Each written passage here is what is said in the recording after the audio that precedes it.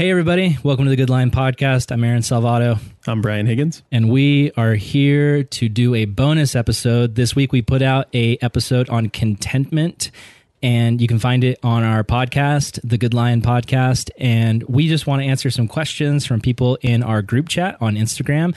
This question comes from Sam Buccelli. Here's what he says. I think it would be awesome if you guys touched on the idea of where the line is between contentment and complacency. I feel as if we are not constantly seeking and being sensitive to the Spirit, then that line can become blurred. What do you think, Brian? I think you can apply that statement to any line. If we are not constantly seeking and being sensitive to the Spirit, all lines blur. So that's true. Definitely That's you're true. onto something there. Speaking specifically to complacency. Yeah. What is complacency? That's a word maybe that not everyone uses. Yeah, that's a word that can just kind of get thrown around. I think it's settling into whatever state you're in with no desire to push beyond that state. Just kind of accepting, all right, this is where I am, and I guess this is where I'll always be. So I feel like as youth pastors, we fought that a lot with kids in youth ministry. Did you feel that way? Yeah. So I called it apathy.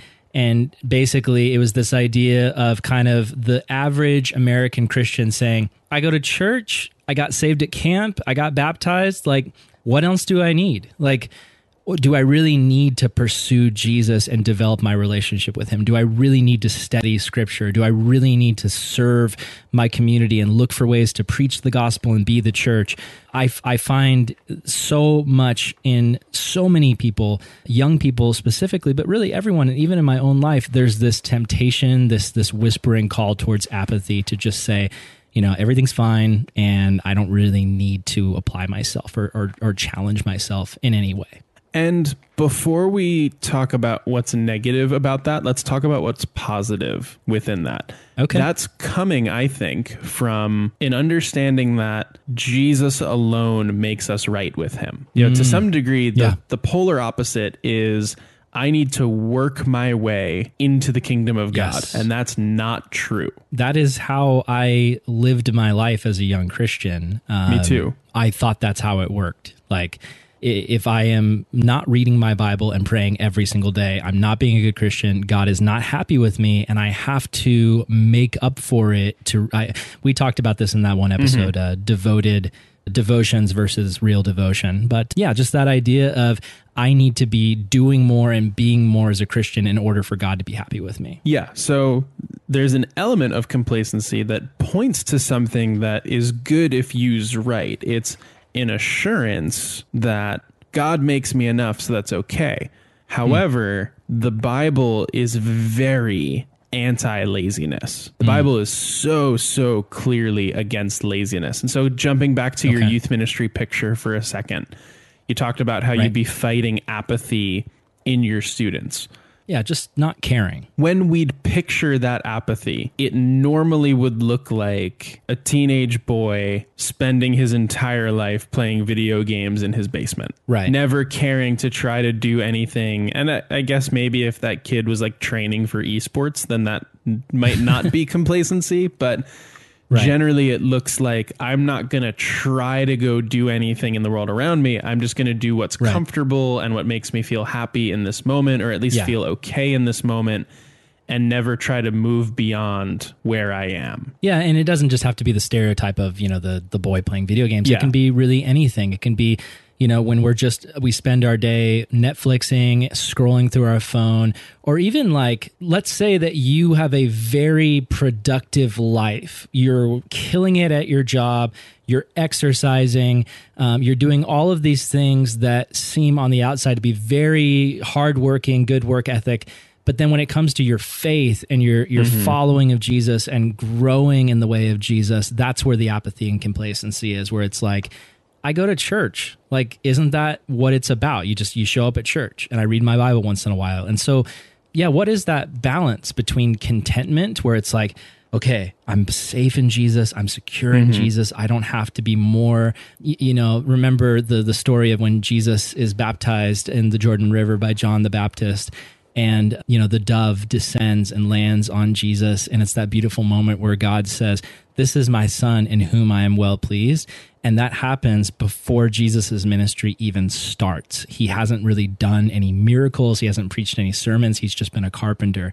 So there's this reality of God is pleased with us. He loves us. We don't have to be more or do more to earn his love and respect and acceptance. But then how can we move from that contentment to away from complacency where we actually want to grow in our discipleship to Jesus? Well, I think part of it is look at that exact moment. Jesus is told before his ministry that the Father is pleased in him. Yeah. And he doesn't sit there and go, "Oh, cool. So I guess me and my disciple bros, we're just going to go hang out at my house and play not prehistoric video games, but Jesus wasn't prehistoric, but Pac-Man. Yeah. Pac-Man and Pong. That's all that was available during Jesus' time. Those were available when Jesus was alive. They were.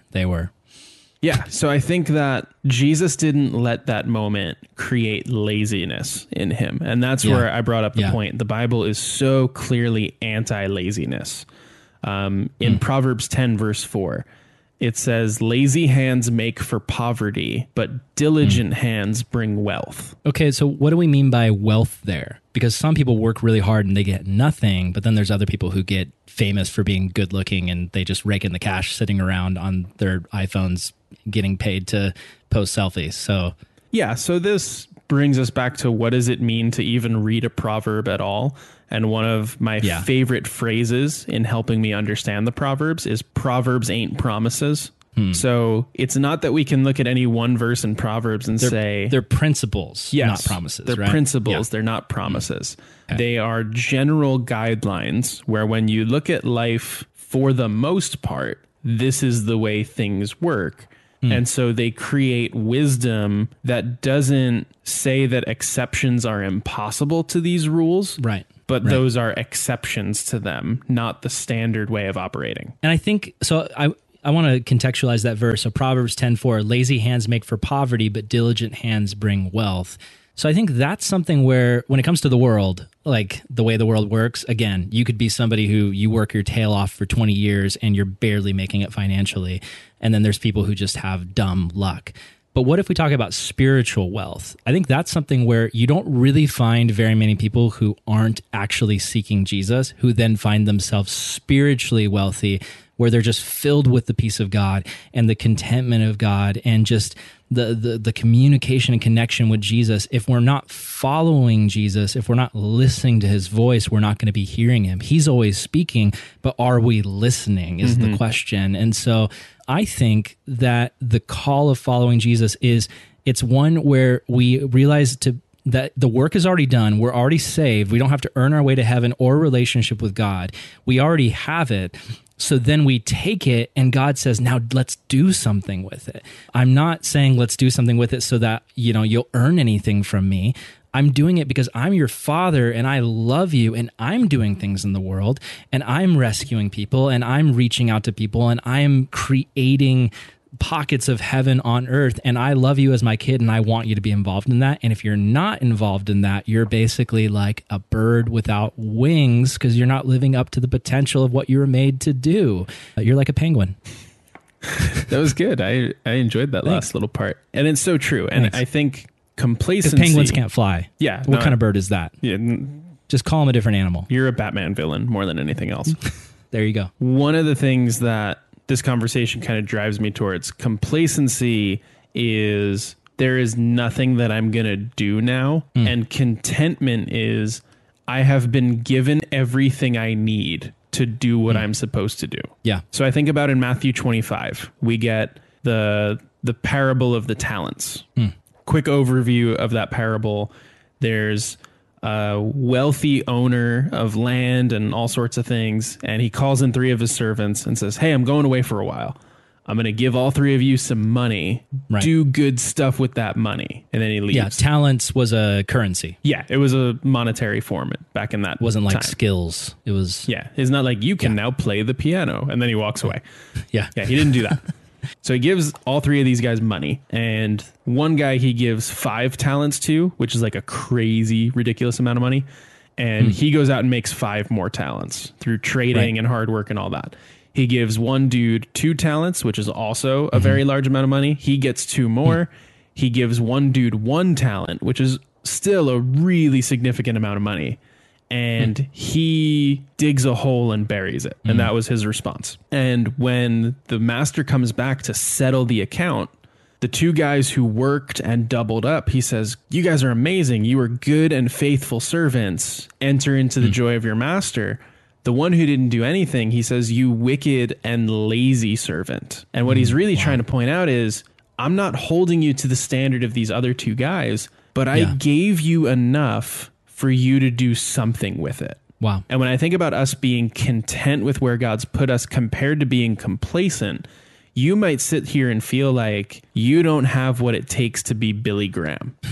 That's okay. I know I don't. I don't either. God's not holding you to Billy Graham standards, but he is going to hold you to the standard of, were you responsible with what you were given? Because you have been given something. That's such a good word for the moment that we're in right now, because as we talked about, you know, right now, everybody is trying to reach others through streaming and through posting things online that encourage other people. And I feel like it's easy to, like we talked about in the episode, going through those stages of like, I have an idea, I create, I try to make it good, I post it, I think it's going to be awesome. And then I get like 1 like and 2 comments, and that's it. And it's easy. It would be so easy for us, and for so many of us listening, where maybe God's given you a vision of he wants you to do something and reach someone or post someone or write something or contribute in some way that you think is going to encourage people. And maybe you don't have a platform that's this big where, you know, there's certain people I was noticing the other day, even more so than pastors right now, musicians and worship leaders, when they get on live stream, it's like the likes and the hearts and the comments are just pouring in, because everyone just knows musicians are way cooler. I can admit it. My best friend is a musician. He is infinitely cooler than me. But it's easy to look at other people and their talents and what they've been given and the response to it and think, well, I can never do that, so I'm just going to bury my talent in the ground. I'm not going to even try. I am going to just sit back. And same thing applies to you, you know, those of you guys listening, same thing applies in the reality of, you might look at somebody and think they are so spiritual, they are so holy. When they pray, it's just so profound. They seem to have such a deep relationship with Jesus. I don't feel like I can have that. I don't feel like I'm that spiritual. I have all this sin I'm dealing with. And so because I can't be that person, and I feel like I'll never be that person, I'm just going to bury my discipleship in the ground and just be complacent and not do anything with it. That's kind of the thoughts that are going through my head. Yeah, and those, I think, are exactly in line with what that passage wants us to be thinking. The real issue isn't, because even think about one of the things that's amazing to me about the parable of the talents is the guy who receives 2 talents, when he shows up before the master and has doubled up to 4 compared to the guy who has 10, it'd be easy for me to look at it and say, I am less than half as important as this other guy. Yeah. And yet the commendation that he receives is literally word for word exactly the same as the guy next to him. And it shows the master wasn't grading on how much raw material did you bring back to me. He was grading on how responsible were you with what I gave you. And we can get in our mind that if somebody has a bigger platform, if they're more successful in ministry, if they seem more spiritual, that God is more happy with them than us. And it's so easy to think that. If we would just believe hard enough or pray hard enough or apply ourselves or work hard enough, we would reach their level. But because we haven't gotten there, then it's like we feel guilty and we feel like, oh, I'm not trying hard enough. I'm not doing enough. But God's like, hey, if you're just obedient, I'm pleased with you. Somebody I think needs to hear that. Maybe God has called you to go to old folks' homes and visit the elderly, and you're not posting it on social media. Nobody knows about it. You're not getting any likes or hearts or whatever.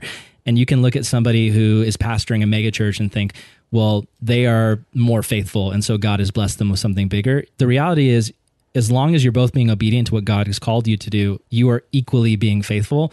You are equally being effective. You're equally being used by God. I just think people need to hear that. People need to understand that your value in the kingdom of heaven is not based on the outward appearance of how successful by the world's standards your ministry or your thing is. And it's important to think your particular role can fill the gaps in where other bigger, for lack of a better term, more glamorous roles don't fill in. That preacher may have a huge following, and that worship leader, as soon as they jump on a live stream, may get thousands of people to come and listen to what they're doing and worship along with them, and all that's great. But they don't have your contact list. Yeah. They can't text the people that you can text. And so for you... They can't have that personal conversation that you can have. Exactly. And so they don't have the time to. Yeah. So for you, texting those 3 people a verse from your devotions that you hope encourages them, that's ministry in a way that other people can't do. So don't overlook that, because Jesus doesn't overlook that. Only you can be you, and only you can fulfill the calling God has put on your life. The best thing you can do for God's kingdom is be faithful to your calling, not try to live out somebody else's.